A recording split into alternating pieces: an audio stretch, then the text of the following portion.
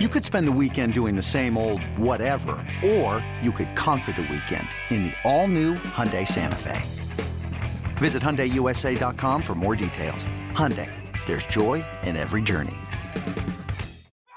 This is Jolly Rogers and Touchdown with Casey Hudson and Kaylee Mizell.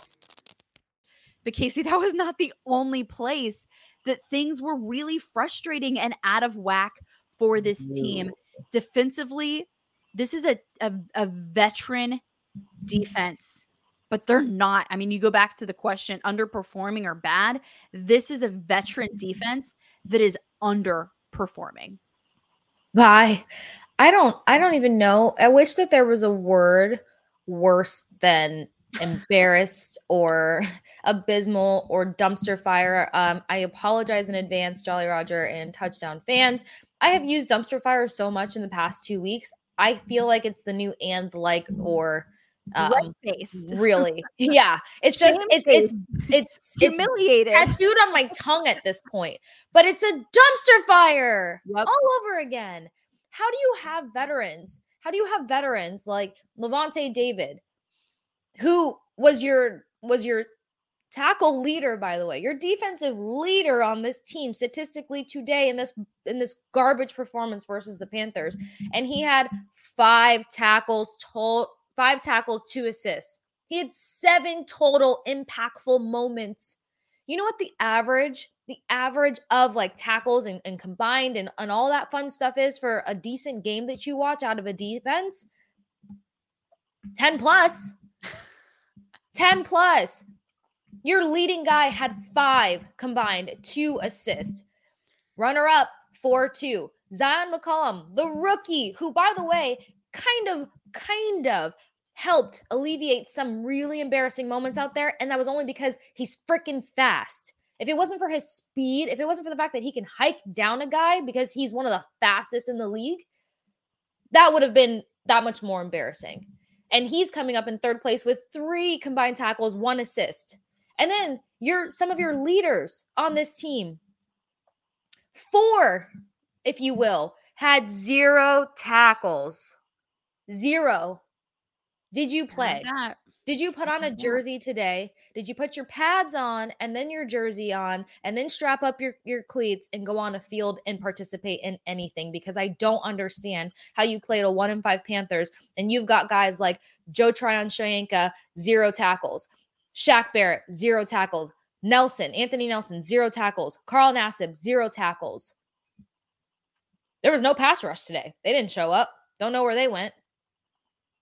Edge rushers, nah, they played without those. If there's any such thing as like a 2-5 front, that's what this defense went with. It was Vita Vea, Logan Hall, and then the rest of the team playing behind them, playing catch up. No strategy. I feel like a straight quote out of Zoolander. I feel like I'm taking crazy pills here because we're repeating ourselves, Kaylee. Asking for creativity, saying that nobody's showing up. There's no leadership on this team. There's 0 unison. The conversation, I don't even know. I have no idea. But your leaders, the guys who are supposed to be out here loading up sacks, 0 tackles and a few assists, if you will. Yeah, it's humiliating was one of the synonyms that I looked up, and so I'm going to use that word. Thank you. Give us something different to work with.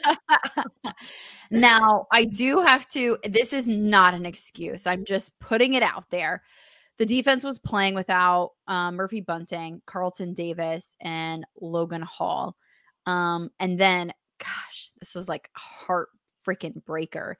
Antoine Winfield Jr. did leave the game to be evaluated for a concussion in the 3rd quarter. He didn't return. And there's, question marks as to what that will look like this week for him.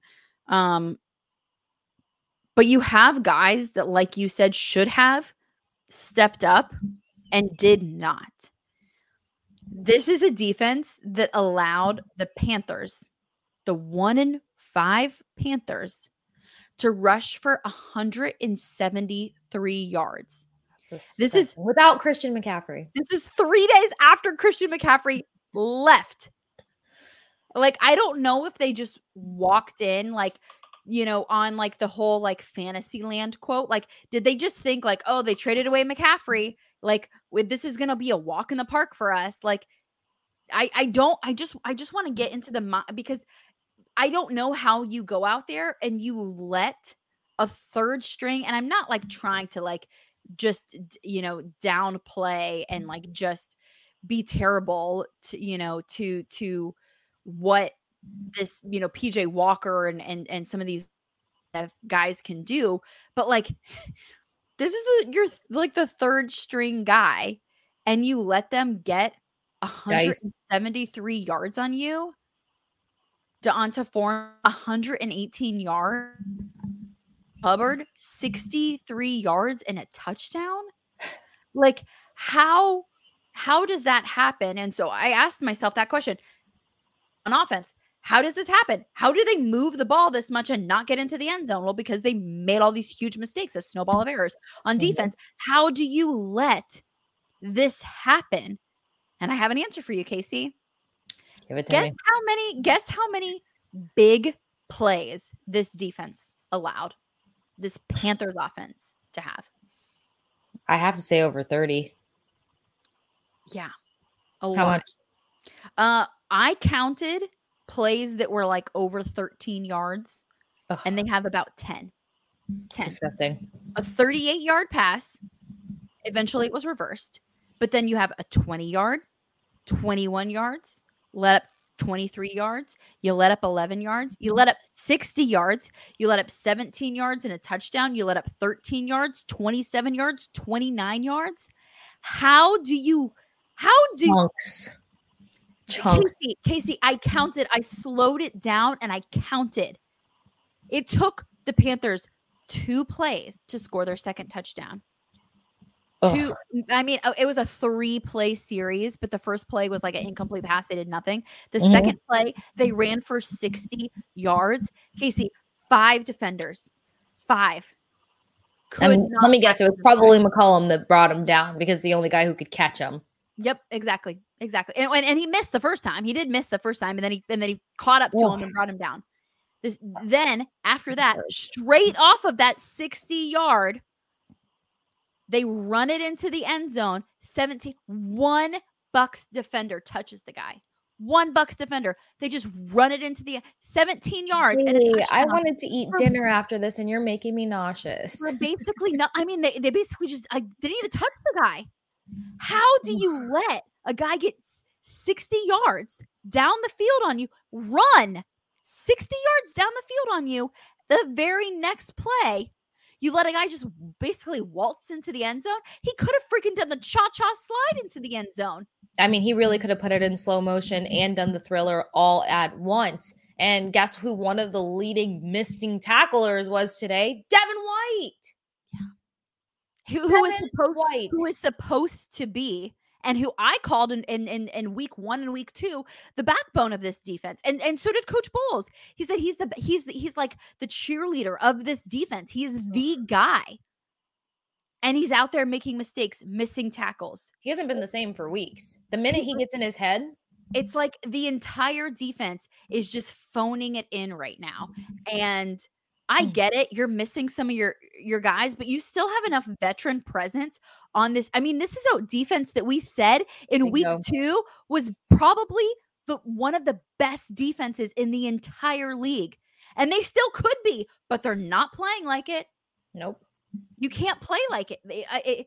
You can't give up like a 60 yards running with 5 guys missing the tackle, and then the very next play you gotta let a guy just waltz in. Where are you tackling? Like, it's ridiculous. It's. I mean, they need to go back. I don't know if they need to go back to the basics or they need to get more strategy. And this isn't Tyreek Hill running past them. No, this isn't Nick Chubb. No. This isn't McCaffrey. This isn't guys who you would expect to keep you on your toes, on your heels, if you will, and force you to make mistakes. No, these are guys that should have been a shoo-in. Yep. Kaylee. They played against what heavy hitters today? Huh? No, nobody really. They had 6.4 yards per rush.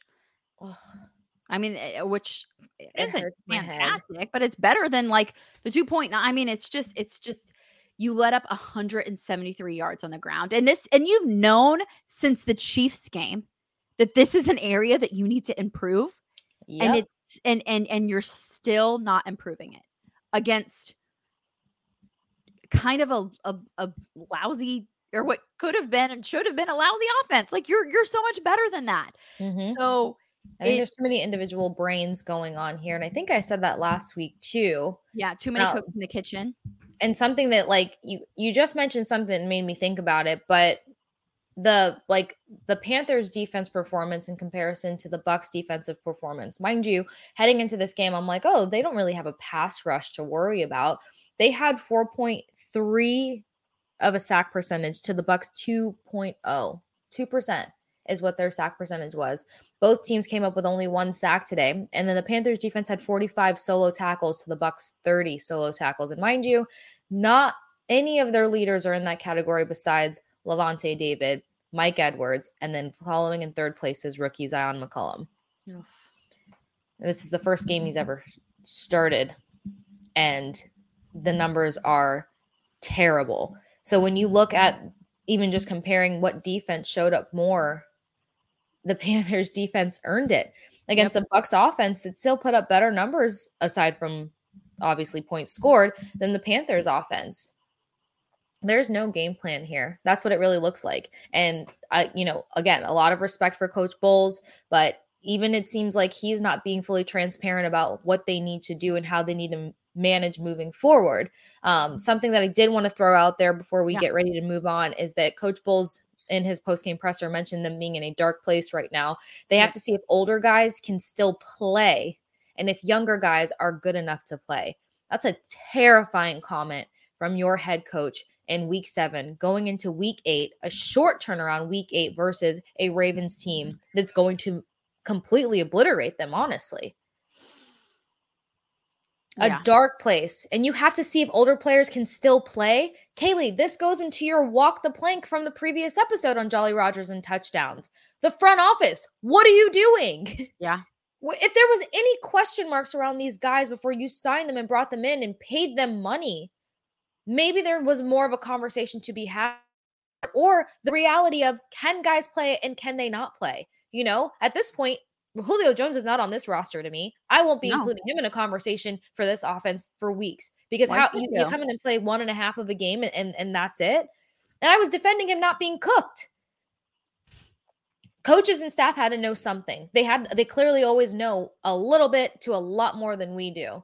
So you got Julio Jones, you got Akeem Hicks, you got Logan Ryan, you've got all these veterans that were signed in and you can't even use them, number one. So you've got money sitting on the sideline. Pathetic. Number two, when you do have a veteran that wants to be involved, that I still keep thinking and saying should have involvement, Kyle Rudolph, you dress him out, 2.5 times? Yep. It's just a dark place, I think, barely describes what's really going on here. I don't think that they had their heads on straight coming in from training camp. I think that there was some sort of maybe a chip on their shoulder to shut everybody up that had questions about their training camp, the way that they handled it and letting Tom have those days off. And I'm not putting this on Tom Brady. This is not a Tom Brady 11 days off thing. This is, you guys didn't find a rhythm in training camp. You came in on a spark and an energy of starting a season, and then you just lost it. I think this is the third game in Tom Brady's career that he has walked away with only 3 points. Yeah, I mean, they're not many. I mean, this is the first time ever in his career that he is this far into the season and he's below 500. He's never played like going into week 8 and he's below 500. This is the first time ever that he's in that position. And again, it's not just Tom Brady. It really goes back into a big picture